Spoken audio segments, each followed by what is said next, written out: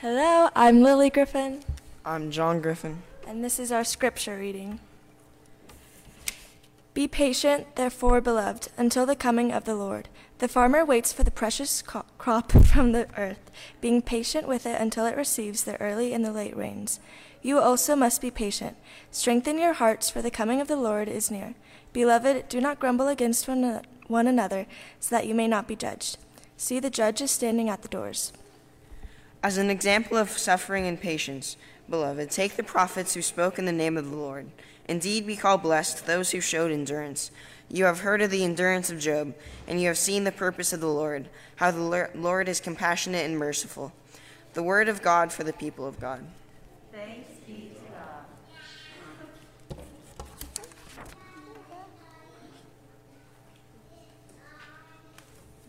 Thank you to Lily and John for reading our scripture, and to Nick and Joey for helping with our intro today. Appreciate that. Will you pray with me? Holy God, send your Spirit upon us, that as your scripture has been read and your word is proclaimed, we may hear with joy what it is you have to say to us this day. Amen.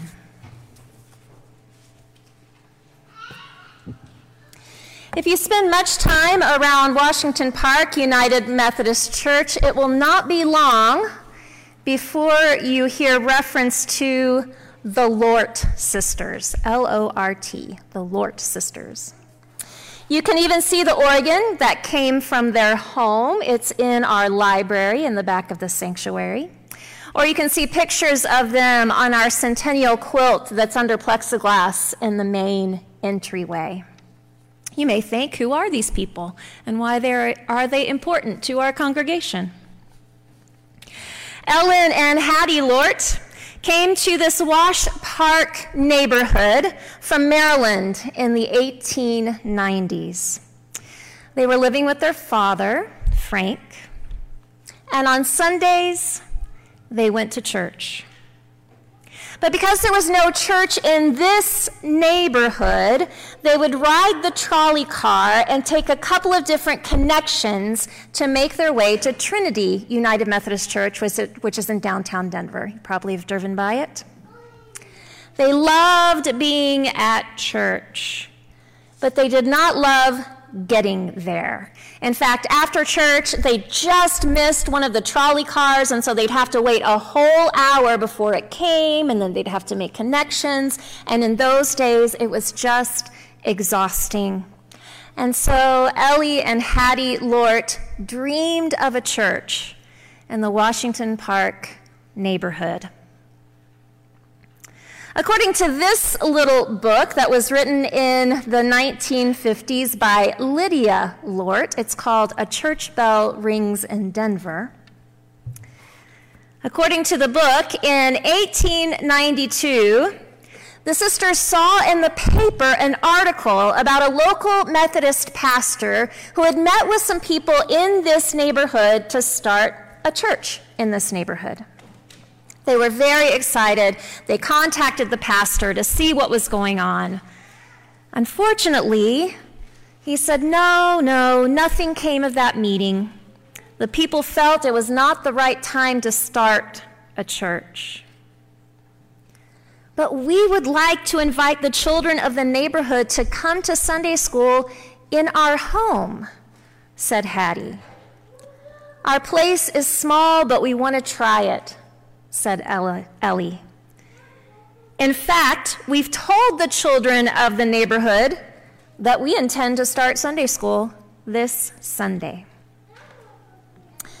The pastor, Reverend John Collins, was moved, and he said that he would come too, and he'd do a sermon. Other people came as well, and from that Sunday service, people in the neighborhood were moved to start raising funds to build this church. Those that met together found strength and hope in each other. And since then, this particular community of faith has kept looking toward the future and putting our resources towards making a place for children and for families, for faith to continue to thrive and flourish into the future. In the 1950s, the education building was built. It's the building that is where the younger part of the preschool is located. And a little less than 10 years ago, the church looked at some underused real estate in the basement and rebuilt that out to make our Foxes and Owls classroom. Over and over again, the community of Washington Park United Methodist Church has found strength in each other and supported one another to dream for a new day. But it wasn't always an easy road. If you read this little book, of which we have many copies, there were hard times. In the early 1900s, it was some snowstorms that actually shut down the whole city, and the community had to band together to make it through. Following that, there were 2 world wars, there was the Great Depression, and all of those things that were happening in the country created a way for this community to pull together and to get through it. Now, this little book ends in the 1950s, but if you heard the video that was at the very beginning of the service, if you didn't get to hear it well, go on our YouTube page and you can hear it. If you heard stories on that video, you hear that as recently as 20 years ago, this congregation had dwindled down to just a few families and might have been a church in decline. But because of the hope they found in each other and the courage to dream, this little group of people prayed for young families and the chance to pass down to another generation the joy and the fellowship of this place. And one thing that I thought was very poignant, as Reverend Dr. Richard Evans says, we are the future that they hoped for, and we'll be hoping for a future that is to come. Our scripture in James today talks about patience, about hanging in there even when the going gets tough. It's about the gift that endurance brings. He talks about planting a seed and waiting for the ending harvest. That's a yearly lesson in patience for many of us. I know that in my sermons I often share some of my gardening escapades. They're not usually very successful, and actually this year it was almost a bust. Other than the zucchinis, of which I think there are some giant ones still hanging out in the tea kitchen. If you need a zucchini, let me know. Everything else in my garden just went kaput. And it was frustrating, because I tended that soil. I hand watered those plants. And dadgummit, if I didn't even get a handful of tomatoes or a bowl full of cucumbers. Frustrating. Anything else, it just didn't produce at all. And I've tried year after year after year to have a successful garden. It kind of makes me want to give up. And I don't know if anybody else has noticed, but all of life has been pretty rough over the last, year and a half. Anyone? Anyone noticed? A little tough? With the pandemic and the impacts on our local and global economies, there's a loss of income for many families and surmounting financial instability. There's growing mental health crisis, especially among our teens and our children. There's increased strain socially due to entrenched stances on how we should handle this pandemic. Not to mention the crippling loss of life, particularly among people with limited access to health care. I was in a conversation the other day where somebody finally said, "I'm just done. I'm over it. I am just done." And I'm not exactly sure what that meant for that person, but I knew how it related to me. I think we all wonder when this is ever going to end. Will life ever get back to what we thought was normal? Will masks forever be a new, a permanent fashion and safety accessory? Will we ever get to settle into a rhythm of life without wondering if the next COVID outbreak will shut our lives down again? I know that in the midst of all of this, I have colleagues that speak of their churches and how they have struggled during this time. And it's hard not to feel really blessed with our congregation. Things definitely are different, and they definitely are not easy, but our church hasn't given up.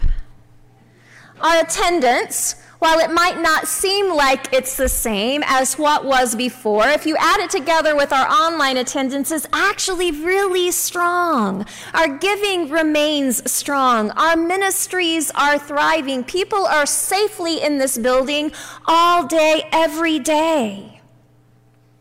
We have not given up. I think we've weathered this season so well because we've done it together. But it sure is not easy.